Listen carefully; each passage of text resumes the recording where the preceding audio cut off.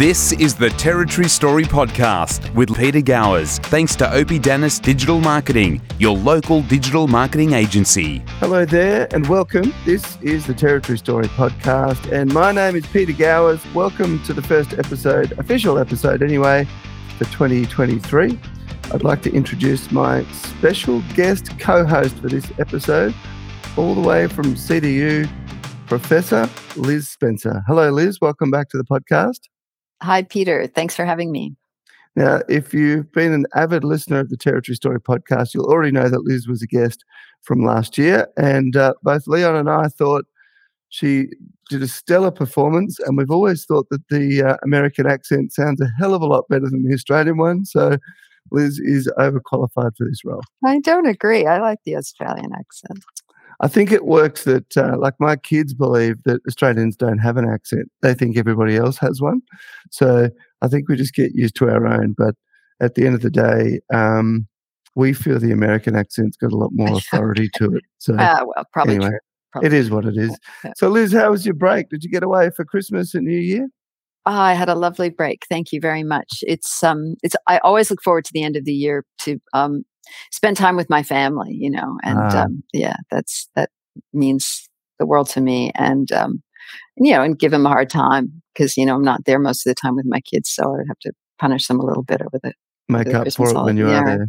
Gotcha. Mm-hmm. Well, it is, as I said, it is the first official episode for the year, and I have been copying quite a few messages through the Territory Story Facebook page and Instagram as to when the hell we're going to pull our fingers out and start recording again. So no pressure, but I suppose we better get into it because we do have another guest joining us today, also from CDU, and I'm going to try and get the pronunciation here right. Cyprian Radovoy. Did I get that right, Cyprian? Yeah, more or less. That's how English natives call me. So I'll be the one counterbalancing the American accent with an Eastern European accent in your show. Well, welcome. Very much looking forward to chatting. And full disclosure, Liz and Cyprian do work together, so it's good for me because Liz, you'll have some insights and you'll know some questions and where to take this. Great. Thanks, Peter. So if you've ever listened to a Territory Story podcast before, this is the bit that Mr. Leon would normally handle. So I'm also coming into this a little blind, Liz, because I tried to zone out when he was asking his questions. That's an absolute joke. I didn't. But Cyprian, we'll get started on Territory Story, we always start with the same thing, and that is, what is your Territory Story? And that starts with, where are you born and where are you from originally? My Territory Story, taking it in reverse chronological order, started 3 years ago when I came here from Armidale, New South Wales, from the University of New England. So I've been a Territorian for 3 years and I loved it, and I plan to be a Territorian for much more. But going back at the beginnings, I was born in Romania very long time ago. When that country was ruled by a bad guy called Ceausescu. We were in the communist side of Europe. Stayed in Romania till the early 2000s when I joined the Foreign Affairs. Ceausescu, we got rid of him, by the way, in 1989. I was a student at the Polytechnic University at that time, so I'm an engineer as well. When he died, I did law, which was always my passion. But if you were to do law during the communist regime, you were supposed to learn all the ideological crap, and just couldn't do that. As soon as he was killed, I got to law, became a lawyer, practiced law for a while in Romania and at the European Court of Human Rights, then became a diplomat, had assignments in India, in Thailand, and in Egypt. And at some point, I decided to do a PhD. I did it in China, and my colleagues there, my supervisor and her colleagues, lured me into academia. So that's how I became an academic. And from there, Australia, as I said, UNE in 2017, and now the Territory. So we'll definitely go back in terms of where you're from originally in Romania and hear parts of that if we can. But I always love, and we did the same thing with Liz when we spoke to her, but I always love, trying to figure out what would have been the biggest culture shock in all of that. And although I'm sure moving to the various countries along the way would have provided that, I'm pretty sure that a man from Eastern Europe arriving in Armidale, New South Wales, is about as big a culture shock as one has. Am I right? Again, yes and no. It depends on the person, I think, as well. Plus, going from a cultural shock to cultural shock, at some point you don't feel the shock anymore, you get used to it. Also, Armidale is quite rural, and it's exactly the size of the town where I was born, in northern Romania, somewhere in the Carpathian Mountains, very near the border with Transylvania. Transylvania is a Romanian province. I was from a province on the other side of the mountains, bordering Ukraine, very near Ukraine, to only 100 kilometers to the border. So coming to Armidale was, in a way, closing a loop after living in Bangkok, in New Delhi, in Beijing, in Cairo. Coming to Armidale, in a way, was like coming home to me. Wow. But very different countryside? Very different indeed. Yeah, I love the colonial architecture and the atmosphere of peaceful town, and I love it. Very different countryside, indeed. But still, the feeling of the community and many things were similar to what I had back home. Ciprian, what most diplomats don't decide to do a PhD. How did that happen? It happened by. I always wanted to learn more, and it was a plan that I kept postponing. I had to be pushed by either persons or events, like when I did my master in Asian Studies in 2006 at Lund University. It was in Sweden. In Sweden, yeah. It was my wife I had at the time that actually pushed me. She said that I should pursue my dream of learning. And then with a PhD, it was the events. I was at the time in the foreign affairs, and with the financial crisis that you guys sent us from the United States, thank you for that. I didn't lose my job, but I lost my position in the Romanian embassy in Cairo. They cut more than 700 jobs in the foreign affairs positions abroad. So what year would that have been? I was in the Romanian embassy in Cairo. I was a diplomat. I was a consul in Cairo in Egypt, 2009, 2010. And in 2010, they closed more than half of the embassies abroad, and they reduced the other to 1 or 2 or 3 persons, like the ambassadors were sent to do consular work and so on. So me as a consul in the consular section, I didn't have a position anymore. So they sent me back to Romania to the headquarters. And I just couldn't stand the headquarters. So I got a depression. My wife was with me at that time. Also because of the financial crisis, our investment in property went from 100% to 25% of the value.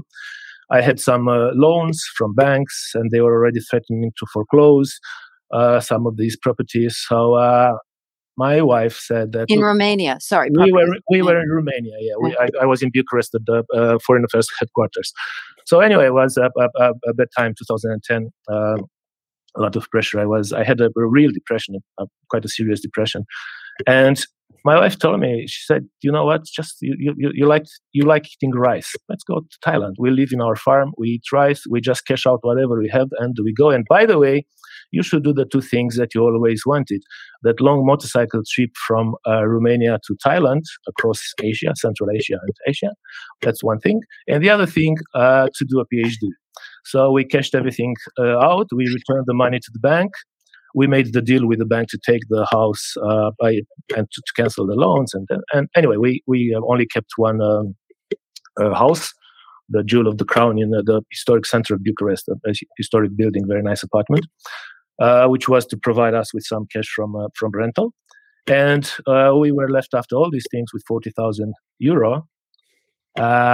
And we divided half. With half of it, I paid for a PhD with a Chinese university. Didn't have money enough to go to Western University. And with the other half, I financed my trip. I already had the motorcycle, good enough to do the trip, Suzuki. And I looked for some companions. Found. What happened to your wife? She flew to Thailand, and she was supposed to. Oh, she didn't want to do the motorcycle trip. No, she didn't. It was supposed to be 3 months, 30,000 kilometers. So she said no. So I'll she catch you there. Yes, exactly. She flew to Thailand, and we closed everything in Romania, and I moved to Asia in 2011. Okay, stop. This is getting way too interesting. Okay. I just need to go back for a second. So let's start in your hometown of Romania. Mum and dad and brothers and sisters. Mum and dad, both teachers. Mum teacher of French language, dad teacher of Romanian language. Small town, around 30,000 people in northern Moldova. Quite intellectual, provincial but intellectual, with poetry sessions and a good environment to grow up. Except that I landed in a high school class that was designed for rich kids, and we had rich kids during communist too.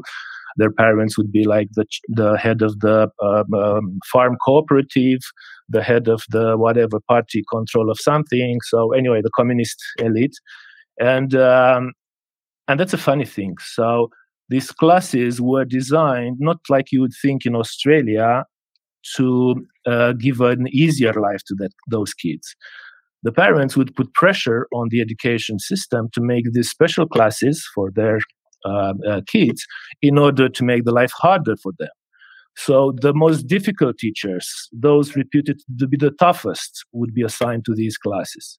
Why did they want to make the life harder for them? So that they would be tougher, or to make sure that they really learn and they are prepared to be. The education was it was still a Soviet style of education at the time, and to these people it was like the tougher version of the Soviet style of education.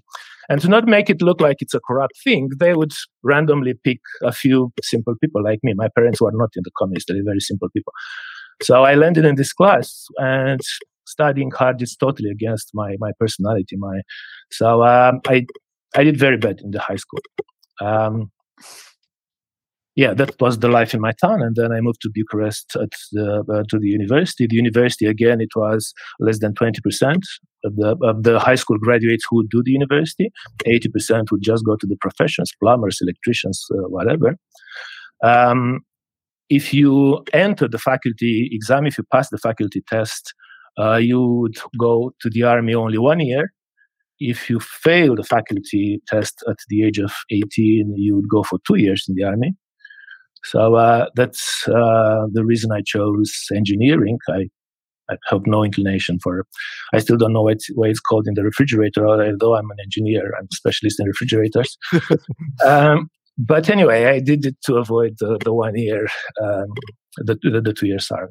So I left for Bucharest. I got a job as an engineer, and I married there and stayed there.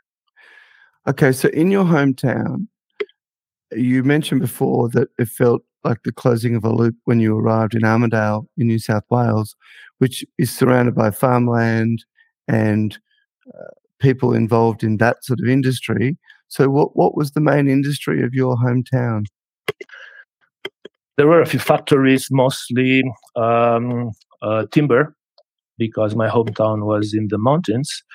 It's surrounded by hills. Actually, I spent all my youth on those hills reading the Russian, French, British, and American classics, because contemporary literature was not allowed at the time. I had a strong passion for reading since I was like 7 or 8. I was reading in French and in Romanian. I couldn't speak English at that time. It was not encouraged. It was the language of the imperialists. So they were encouraging French because France is seen as a benign nation. So wrong. The French are love hearing that. It's so benign. Yeah, that's what Ceausescu thought. So I spent my time reading and walking the mountains around my hometown, and strongly recommend my hometown if you ever visit Eastern Europe. What's it called? What is the name of the town? Pietra Neamț, which means the German stone.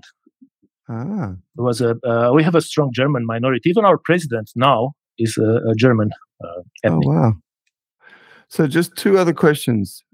One, and this is a tough one because it could go on forever, I'm sure, but can you give us some insight into what it's like to grow up in a communist country? Because, part of my ignorance, but my mind automatically goes to every child wearing the same coloured clothes, all the cars in the street are the same colour. That's exactly the case. It's not the same color, but it's you have 4 or 5 choices, but it's all Dacia, the Romanian-made car. Yes, it's exactly like this, and it's a huge level of frustration to people who read. Like even reading the classics, they allowed us to read the classics. Actually, they push us to read the classics because they depict a very dark image of the West. You read the Dickens and you hate the West. You don't want to live there. Same with Tolstoy. But to me, I was craving for seeing what's beyond the border. It was not allowed to travel abroad.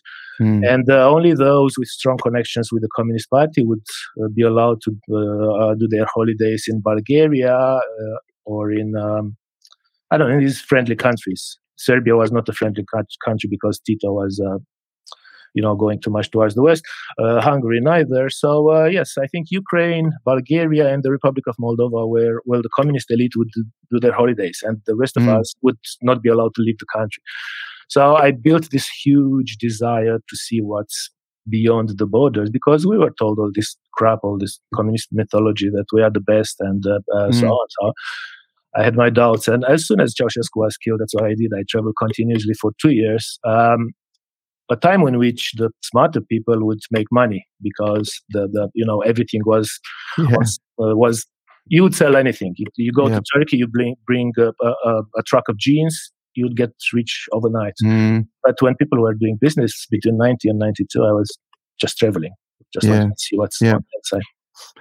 And Cyprian, I'm always fascinated by particularly people who grew up in Europe, and you've already mentioned about probably 4 or 5 of them, but how many languages did you speak at home, and how many languages were you or are you able to speak? At home, we only spoke Romanian, but my mother somehow, through her connections, was getting me the PIF magazine. I don't know, probably you're too young to have heard of PIF magazine. It's a French bande dessinée, how do you say, the cartoons for kids, with this hero, the dog Pif, and Hercule is a friend cat, and she was reading to me every night from those stories, and that's how I learned French together with Romanian when I was 6, 7, 8. And then the next day I would take the kids outside and I would pretend to read them the PIF magazine, and they were amazed. I had a good memory, so I just reproduced what mom had. Anyway, I was kind of a celebrity in my neighborhood from the age of 7 or 8. So French, I learned French at a young age, but after that, nothing for a while. Then I had to learn English when I became a lawyer, and my firm had cases at the European Court of Human Rights.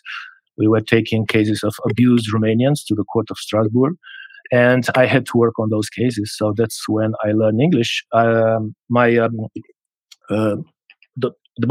firm boss, also sent me to some training at the University of Birmingham in 1998, where actually I consolidated my knowledge. So that's when I learned English, and then I learned Spanish because when I married.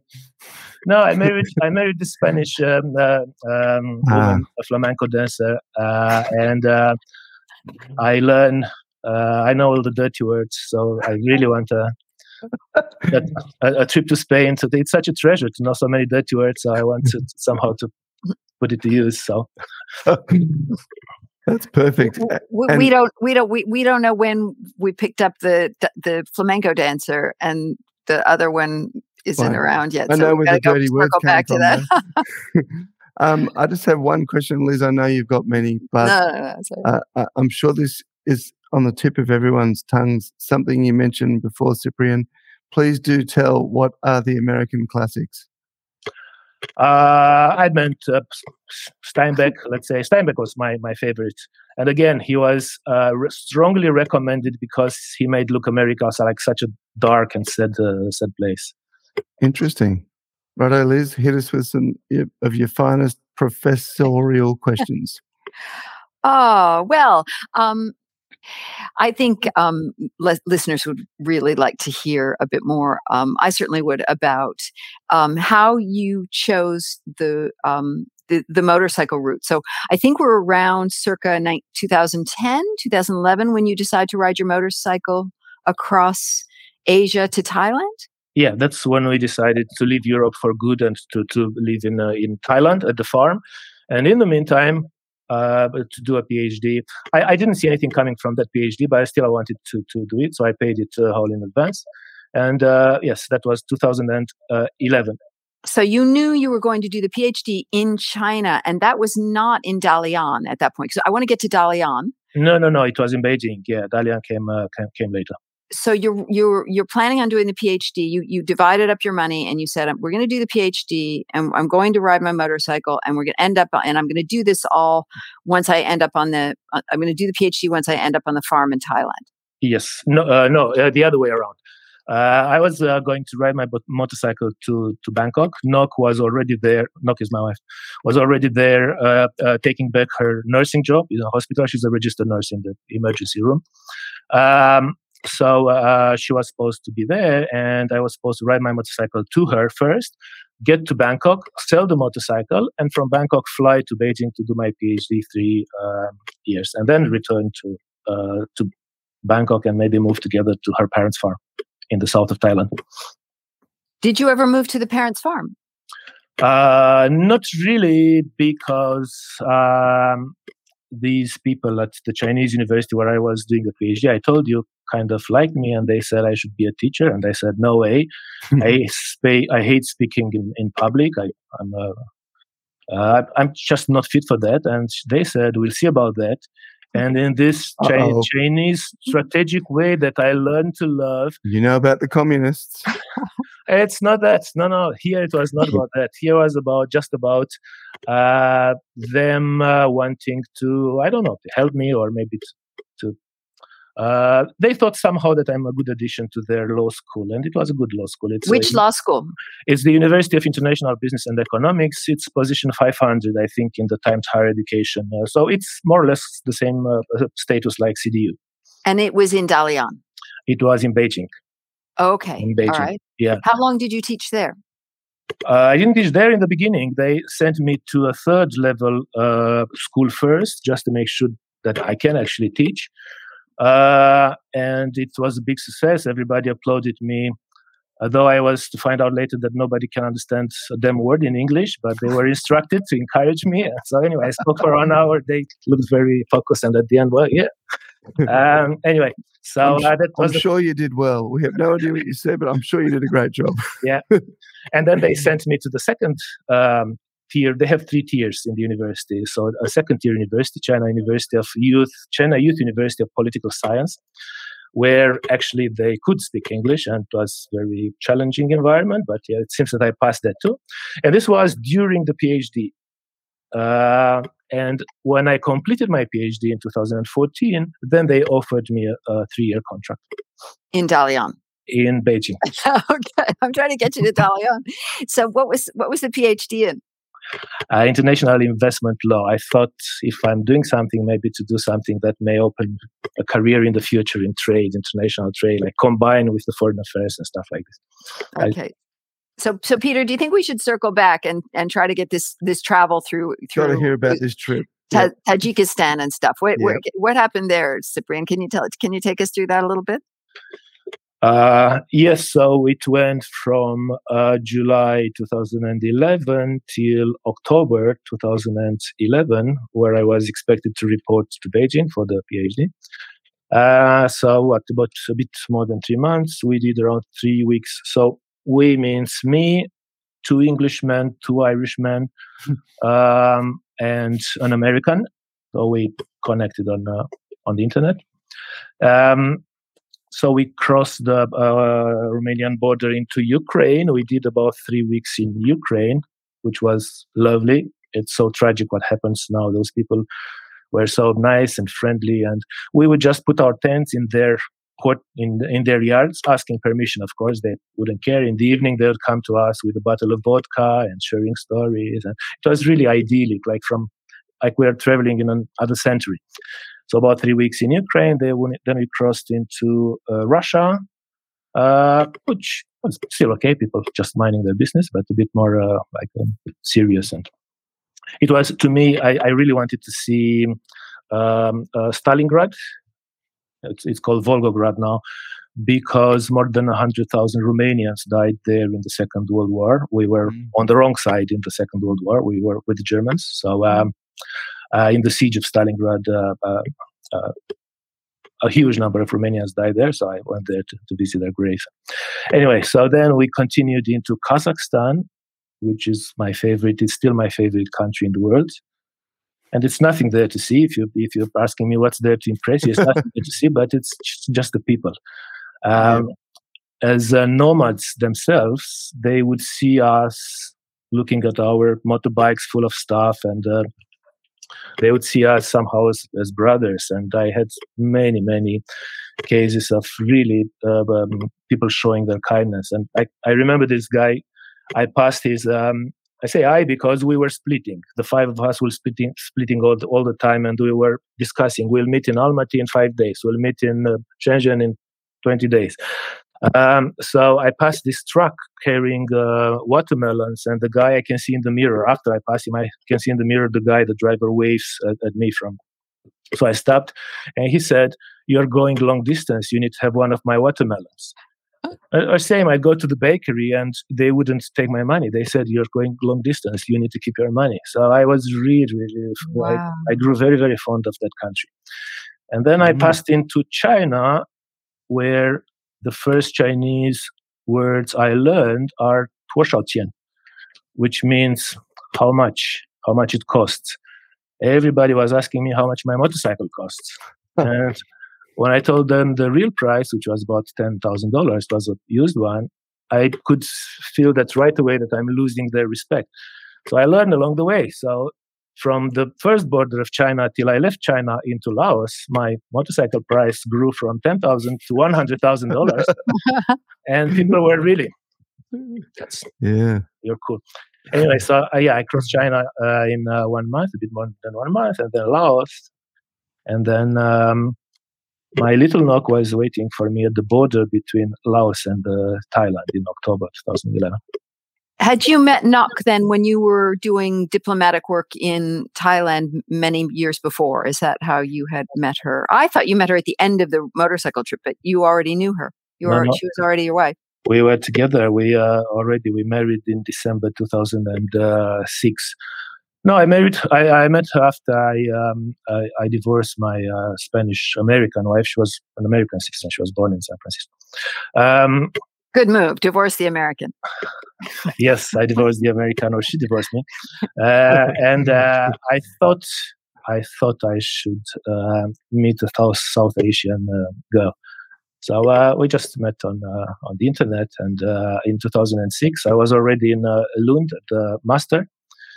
And I had 3 colleagues at the master from Thailand, and I spoke with them a lot. And that's how they explained me the difference between a traditional woman in Thailand and a materialist woman in Thailand, and so on. So they equipped me with all the knowledge I know to not, get.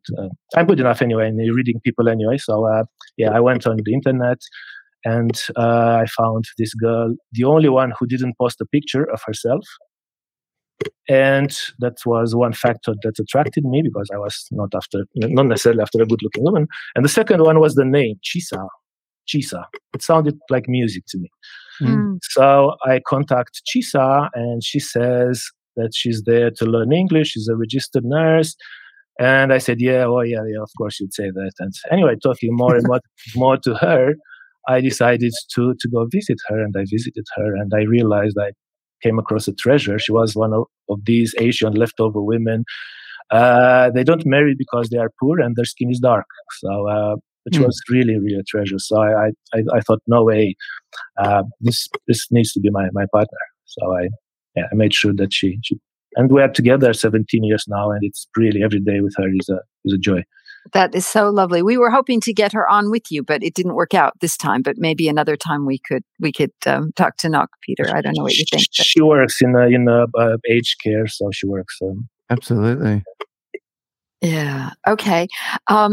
So one of the things that I was thinking about when I was thinking about your career, and I'm not trying to redirect but in thinking about diplomacy, and you started as an engineer, and you got into diplomacy, and then as an academic. And I do want to talk about Dalian somehow. We're going to work that in. What's Dalian, by the way? I keep mentioning it. I must be mispronouncing it. Is the city in China? Yeah. But what's the common thread that in terms of the theme? How is it that you are, you find yourself transitioning from in those different sorts of roles, and what runs through all of them for you in terms of the work that you do? The only one that doesn't fit there is my quality as an engineer. And as I said, if you want to be in a profession not involving ideology, you needed to be, in the communist times, either a doctor or an engineer. Even if you are a agro technician, you would be involved with the cooperatives and stuff like this, which I can't stand seeing blood, so doctor was not an option to me. So that's why I decided to go for engineering until better times come. And I was really, really bad as an engineer. I can see right away if I have a picture of the engine with all the little clogs and beds and everything. I can tell you right away how it works. But I cannot remember the details. I cannot remember the formulas. I cannot. I'm hopeless. I always see the big picture. But still, I graduated somehow because my first wife, who was my colleague at the mechanical school, who is now a professor at Duke University, was very good at the other side. So we completed each other very well. She helped me with the details. I helped her with the broad picture. Sometimes I remember she would come to me and asking me, how does this thing actually move? How does it work? And I would tell her, but I wouldn't know further than that. So anyway, she helped me. I'm grateful to her for the help she gave me to graduate from the engineering school. And then I worked as an engineer for almost a year, but I hated that time. So this doesn't fit in the picture. It was an accident. But from there, everything fits, I think, because it's all about law and intellectual exploration. So I was a lawyer. I was a consul, which is mostly about law. I was using my legal knowledge to protect Romanians in Egypt, in Delhi, in Thailand. So it's still about law. It's about international law this time. But the first one was also about international law because we were taking cases at the European Court of Human Rights, and we were applying the international law to find justice for Romanians who couldn't find justice in the Romanian courts. And academia just fits perfect with the other two. So I think it's a very coherent, actually, professional story, except for the mechanical engineer. I want to get to Dalian, but what about what do you think about the international sort of the configuration of international politics and human rights and international affairs at the moment? A lot of people think we're in a pretty precarious situation, and I certainly felt things shifted dramatically in February of last year. What's your view on what's happening in the world at the moment? Yeah, I feel the same, and I feel that again, international law is trashed by the strong men. Something that I thought will never happen with democracy, with the end of history predicted by Fukuyama 30 years ago. I thought all the countries will smoothly move towards democracies, and now we are seeing the strong men coming back. It makes you wonder if it's something wrong with the human race. I don't know, but yeah, I have the same feeling of precarity, and reminds me a bit of at a much larger scale at the feeling I had in Romania at the Romanian Revolution in 1999. That feeling that anything can happen. That was the scariest moment in my life. Those days where we were not sure if Ceausescu is gone or it's still there. Some of us already were hoping that perhaps it's better that that it's still there, because the masses, the crowds, you don't know what they are capable of. Others were having hopes for, a turn to democracy. But anyway, it was this the time was suspended for a few days. So I feel that the world is the same now. It can go both ways. Liz, I can't imagine what that would be like. And, we've had a few conversations with people over the journey of this podcast who have come from communist countries. And, in one case, we talked about quite a dramatic escape from that country. I remember quite vividly what it was like when the wall came down in Berlin. But I can only tell you what it looked like from the West. And I find it really interesting, Cyprian, that you talk about, the unease and not knowing and, the future being uncertain. Because I know from a Western point of view, there was such excitement as to what this could mean with countries, such as East Germany or others of that nature now joining the West, so to speak. But then that's only if you think that the West's doing the right job. Can you give some insight as to what that mindset was like, maybe how your parents felt or your friends felt, and what the general vibe or feeling was at the time? It was something we expected, because we could get this Radio Free Europe. We could listen. They're not able to completely close reception, so we could listen. So we know what's happening around Romania. But still, when you looked inside Romania, it looked like it will never change. The communist regime seems so strongly rooted there. So we were hopeful, but not really expecting it that early. And then one day in December 1989, Ceausescu gathers this huge crowd, 1 million people in the main square in Bucharest, to tell them about the foreign element stimulating some uprisings in the western part of Romania being Transylvania, bordering Hungary. It moved between us and them in history several times. So he was blaming foreign elements in Transylvania, which everybody, of course, was thinking Hungarians. Others were thinking Russians, because Ceausescu was in a very cold relationship with the Soviet Union. He had been in a cold relationship since 1968, when Romania was the only communist country that stood against the invasion of Czechoslovakia. So anyway, he organized this huge meeting to show that the population supports him. And all of a sudden, we were watching it on TV, because everybody knew there's something happening, and everybody wanted to know what he's going to say. And he was saying his usual crap about, stand uniting the Communist Party, blah, blah. But at some point, the crowds began moving. You could see waves. And he got confused. And he said something like, stand still. And after that, it's a quiet, comrades, let's keep calm. And then he said, I will raise your salaries. That was the most stupid thing. The idiot thought that it's salaries. We had money. There was nothing to buy with them. The stores were empty. So he said that this is what's going to resolve the problem. It was so anyway. So after that, they cut the transmission. At the time, I was in my hometown and my wife was in Bucharest. We were often doing that because it's about 500 kilometers, but Romania didn't have highways at that time. So it was a long trip, exhausting trip.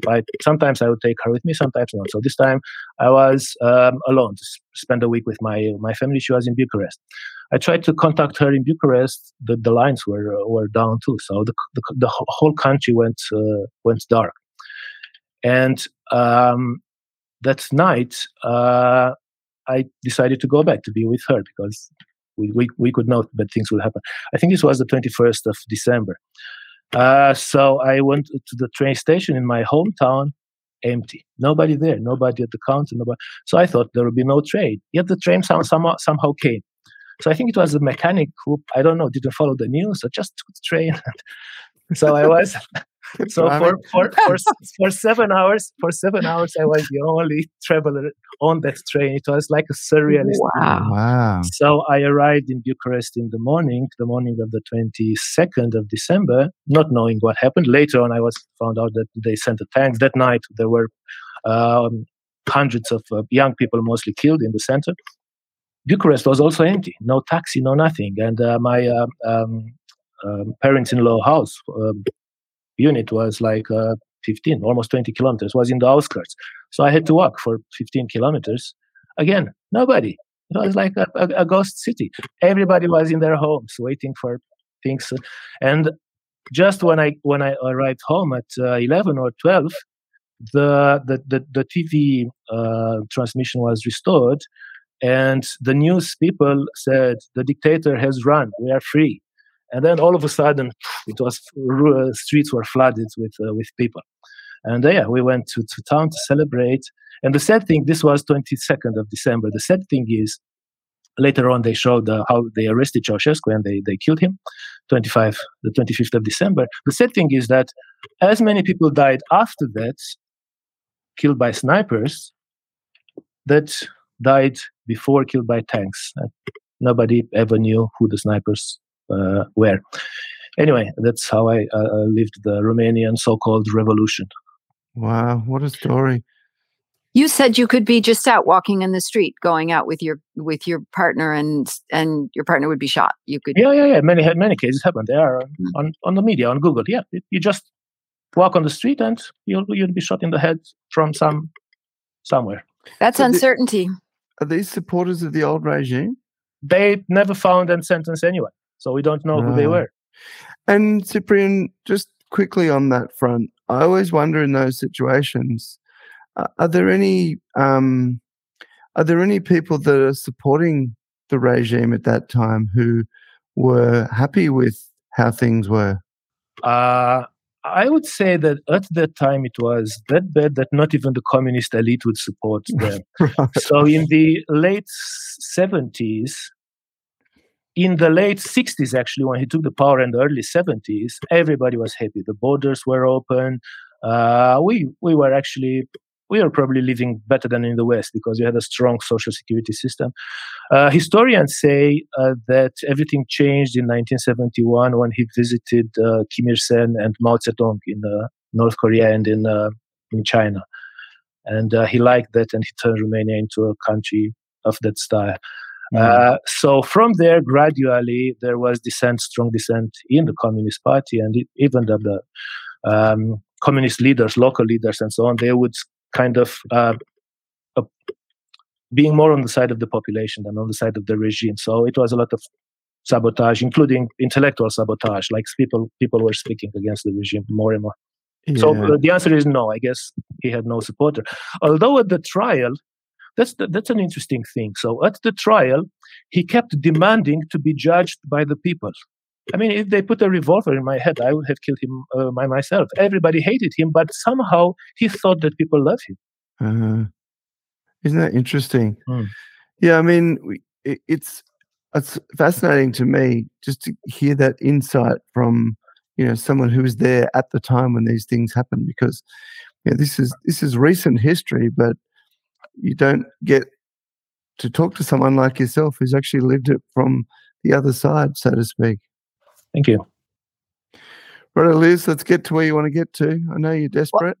Yeah, let's get to Dalian. Well, now I want to ask you something else. Well, can you get a good cigar in Dalian?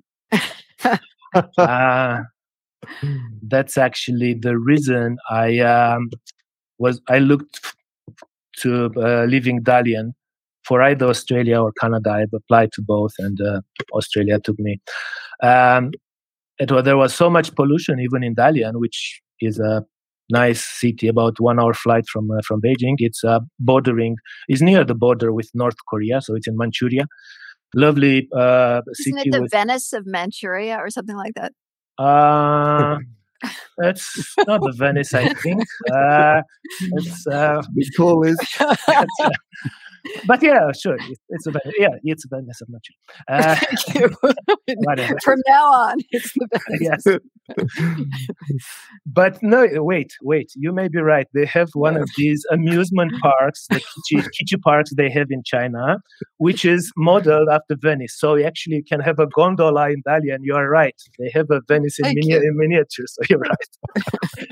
No, it's a lovely city with a mix of Russian and Japanese architecture. It was first occupied by the Russians in the 19th century, and then after the Russo-Japanese War, when Japan won, they took it, and the Chinese only got it back after the Second World War. So it's a cultural mix. It's a lovely place. We loved it there, except that it was still very pollution, even though it was by the sea. Still too polluted, and I was smoking at the time, like 4 or 5 cigars a day. They were cheap, and it seemed like it wouldn't make any difference anyway.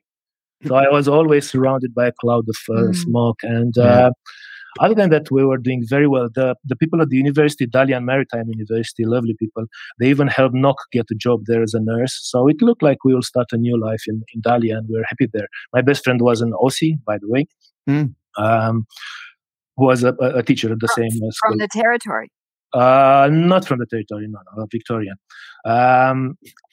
So I was happy there. But I thought I will end up with lung cancer in a... Yeah. So 2 questions about that. Where does the tobacco come from to make the cigars in Dalian? And also, can you tell us a little bit about how you succeeded with the mooting team there, and how your trajectory rose and fell? It seemed your fortunes rose and fell with your job in Dalian. The Dalian is related to that. The mooting success was in Beijing, again, this University of International Business. But that's the reason, my success is the reason that I had to leave, because success does not last forever. However, a Chinese employer would expect it to last forever. They would take things for granted. So when they were first giving me a job, they said, you should also coordinate this moot court, Jessup moot court. Don't worry, there's no pressure. We never made it to the international rounds. We are an economic-focused university. We don't care too much about public international. Also, the result doesn't matter.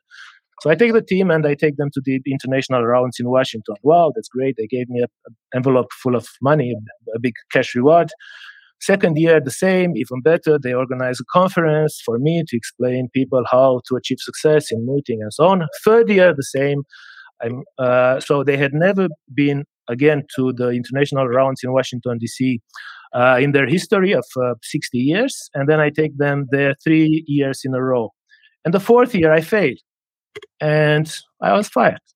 So, yeah. From no expectations to a lot of expectations.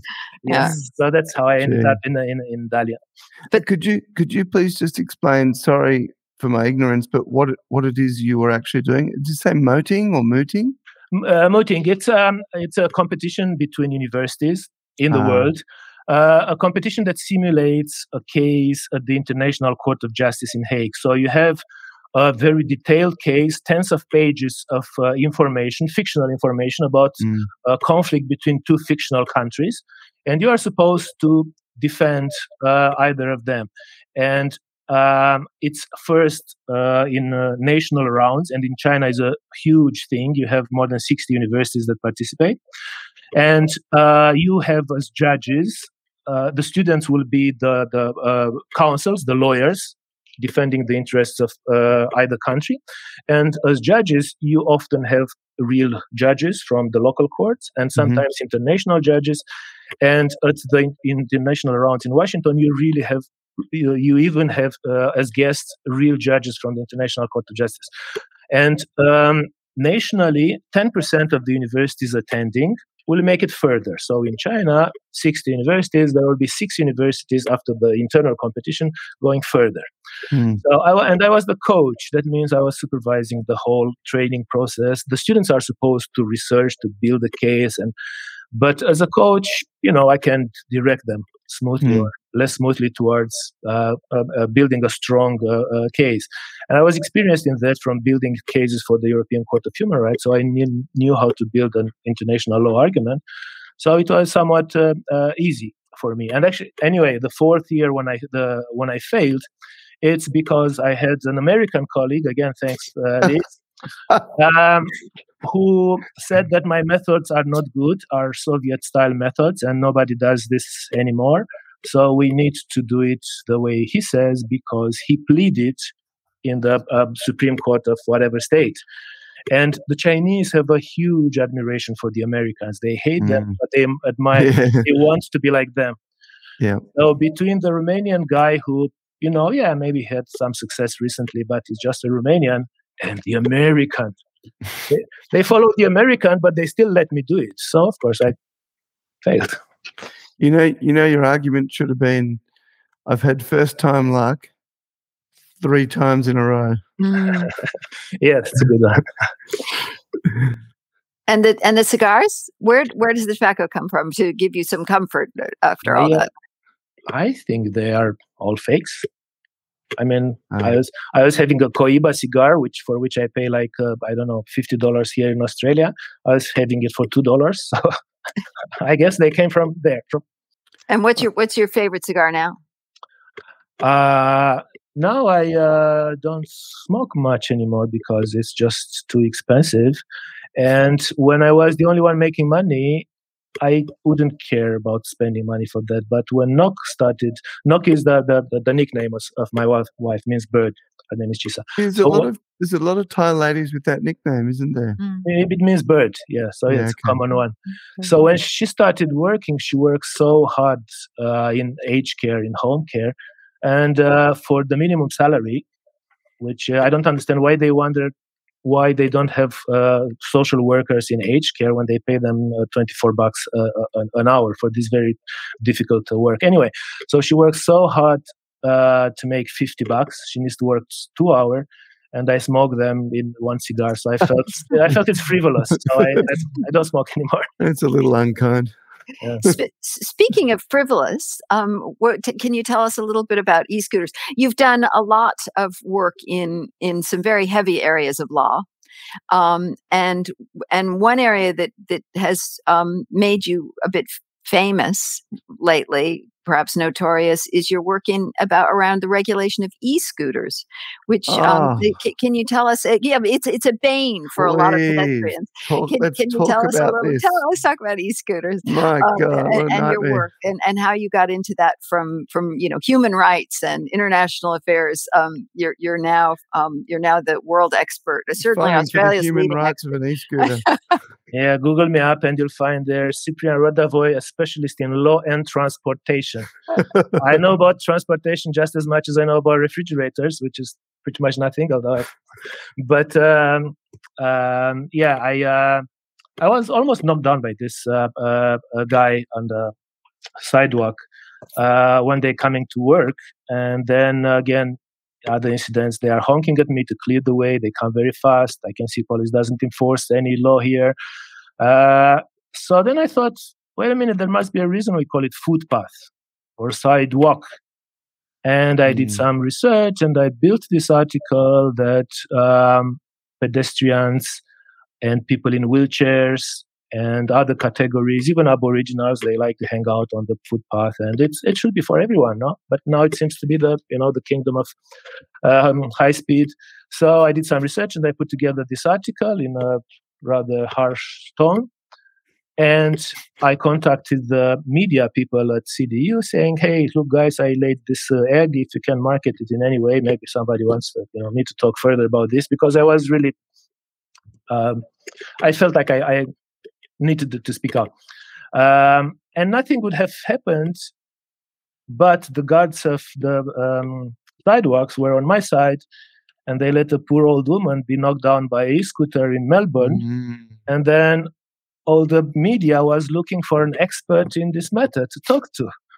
So that's how I ended up with, 20 radio interviews, and television contacted me, but I had an influenza at the time. I couldn't go on TV, and many articles on. Yeah, and the article is in top 5%, the most downloaded ever. And I'm a specialist in law and transportation, although I don't want to be one. You haven't done enough, because I was just almost knocked down yesterday. So we need This is a problem now around the country, and what's really interesting is we had someone on a few years ago, and see, I'm originally from Victoria. I've lived in South Australia, Queensland, Northern Territory, New South Wales. And if you have driven a car in any of those states, you would be under the impression that each state and territory has its own road rules. But in fact, their universal road rules have been since the 1980s or what have you. And the other interesting thing that you bring up there, Cyprian, is in regards to the footpath. And it's really interesting at the moment with these e-scooters because I've seen local councils around the country now start to come out and talk about the rules and regulations around these e-scooters. And how they're going to police it, I don't know. But, because the ones that you hire, the coloured ones that you see all over the footpath and everywhere, they're speed limited. They only go up to a certain speed. But now people are importing these things that do 60 kilometres an hour. They ride them with no helmet on the footpath, exactly as you say, and you and I almost get hit by them. One more thing, the colored ones you said are geofenced. They're banned from going to some certain areas. Now, correct. I love to walk. Every evening I walk for 1 hour. I do the loop in the East Point. Yep. Now, recently, there are guys riding these private e-scooters very fast. I think they go 40 kilometers. There's no enforcement there. No. So I would like somehow to contact, or maybe people like you who have a louder voice can ask this question. Why does the council not enforce the rules? Yeah, and they're all talking about it. And I think, to be honest, this will perhaps infuriate you both a little bit. But years ago, I used to have a petrol version of these scooters. And I imported it from overseas, and you get a little bit of normal petrol. You pour in a tiny little bit. You'd know this as an engineer, Cyprian. Tiny little bit of oil, mix the two-stroke together, and this thing would run on about a litre of fuel. It seemed to run for months and months, and you just prime the engine a little bit, pull the cord, start it up, and away you go. And I did some research at the time because I thought, everybody wants to have these things. This would be great. And I looked at importing them, and what I discovered was that they fit in a giant black hole. They're not a motorbike. They're not a push scooter. They're not a car. And so I abandoned it because no council would deal with it. And as I said, it dropped into a black hole. And I suspect these e-scooters are probably the same. They were until recently.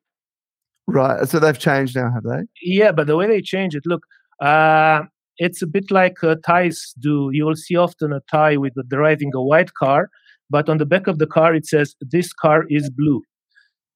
Now, I asked my wife. The reason is that the ghosts, hate white cars. However, the driver loves the white car. So the solution is to buy the white car to please the driver, but then to confuse the spirit, you will say there, "This car is blue. This car is blue." So the spirits will get confused. Now, the same thing here. They changed the law. They amended the road rules, the uniform road rules, saying that anything that is built to drive up to 25 kilometers per hour is analogized to a pedestrian. So basically they did like the ties do. They put the words pedestrian on the e-scooter if it goes up to 25. It was the same before, but only if the machine could ride up to 10 kilometers, which makes more sense, up to 10 kilometers.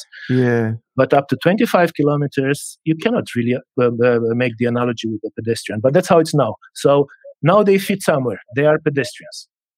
So they're to go on the footpath, but speed limited to 25 kilometers an hour. Yes, and then the same rules as applies to pedestrians apply to them. They are fictional, legal pedestrians, which is nonsense. Look, I'm not against these. I mean, they are fun. Correct. I'm just for regulating them in a way, leaving some space for pedestrians. And the other thing that does my head in, and it has since day one, and it continues to this very day, is kids, not even with scooters, with push bikes, who have the helmet dangling on the handlebars. Mm. Yeah. Right? Just leave it at home. If you want to die because you hit a tree head first, then leave your helmet at home. There's no point putting it on the handlebars or putting it on your head but not doing up the clip. That's the other one they love. And this is not, look, if it's about them, I'd say if they want to take risks, that's their problem. Correct. But this behavior impacts you as a pedestrian if you're hit, because in the small print, it says that you are insured, you have third-party insurance, so you'll be paid if you are injured, unless the rider was in breach of the rules. So this kid, by not wearing the helmet, is breaching the rules, and if this kid hits you, the insurance will not cover him to pay you for the injury.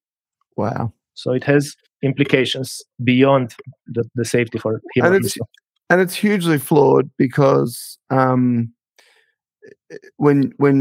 you know, I don't want to drop anybody in it here, but I've seen it so many times now.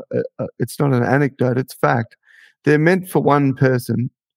The amount of times you see two riders on these things at the same time, and there's just no way that the people riding them late at night have not been drinking. And so they won't be insured for all those reasons. And yet, how's it your fault that you're walking down the footpath when one of these people runs you over?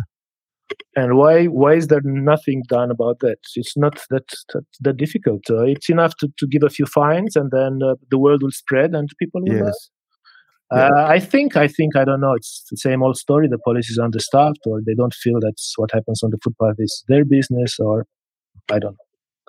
Yeah, and look, out of all of these, the ones that concern me the most are the ones that are rampantly overpowered. Yeah.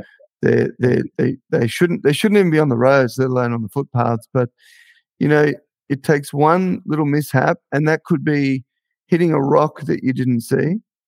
And, you know, someone will die badly from these things. Have. Yeah, I think that's right. My kids told me the other day that's exactly right. But more people will die, and it's completely needless. And as you say, they are fun to ride. You know, this isn't about saying they shouldn't exist, but they've just got to be regulated better. So we definitely need to do more there. Cyprian, if the world lets you move on from e-scooters, which we're not sure we will, but if we let you move on from e-scooters, what do you think's most interesting and challenging in your work? And are you inspired by your life in the territory in terms of the topics? Obviously, you were with e-scooters, which is what you were experiencing. What else is happening in the territory that inspires what you're doing in your research and writing and teaching, or is it back to international law and public international law? What are you up to? Yes, indeed, that's what happened. It brought me back to international law. I had this, even before in Armidale, I had this feeling that not enough way is given to rural and remote communities in international law. And I had a few chats with my colleague back there, and they said, no, it's nonsense. There's no room for remote communities in international law. It's about big cities, decision-making, presidents and whatever. And after I came to the territory, I felt again strongly that there is something to say there. So I contacted some people from the International Law Association, which confirmed that my idea as a research path is good. So now I'm publishing an article in a Texas International Law Journal and a book with Routledge on the role of the rural and remote communities in the international law. So that's kind of something new, and it will keep me busy for a while. Other than that, the social issues that are here have not really been my concern, because I kind of I tend to go to an area where I'm more familiar with, which is international law rather than domestic law policy. Well, that rural and remote is obviously really important in the territory, and just so many ways it's arisen. Just for me, since I've been here, in terms of how law is interpreted, how it's conveyed, and so on. So, can you give us a potted summary? And I see that we're sort of running low on time here, but can you give us, just as we sort of start to wrap up, a quick potted summary of what you're saying about rural and remote communities and international law? I'm saying that rural and remote communities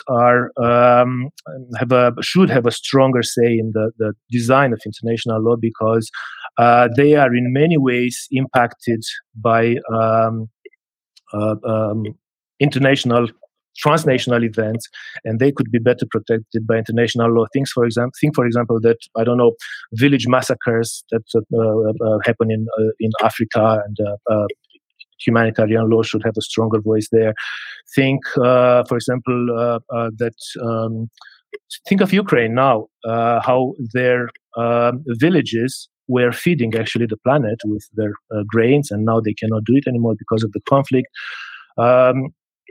In many ways, look, cities are now accepted as a non-state actors in international law. New York is a player in international law, just like Romania is. Yeah. So, in my work, I adopt a variety of perspectives building this idea that villages, towns should have a stronger voice, and it seems to be successful. Fascinating! Wow. Thanks. I'd love to talk to you further one day about the things that you did with the human rights stuff. We had a guest on a while ago who has also done a lot of that with regards to victims from the Vietnam region, and it's something that I think doesn't get enough of a voice. So at some point we may have another conversation about that, Cyprian. Sure, my pleasure.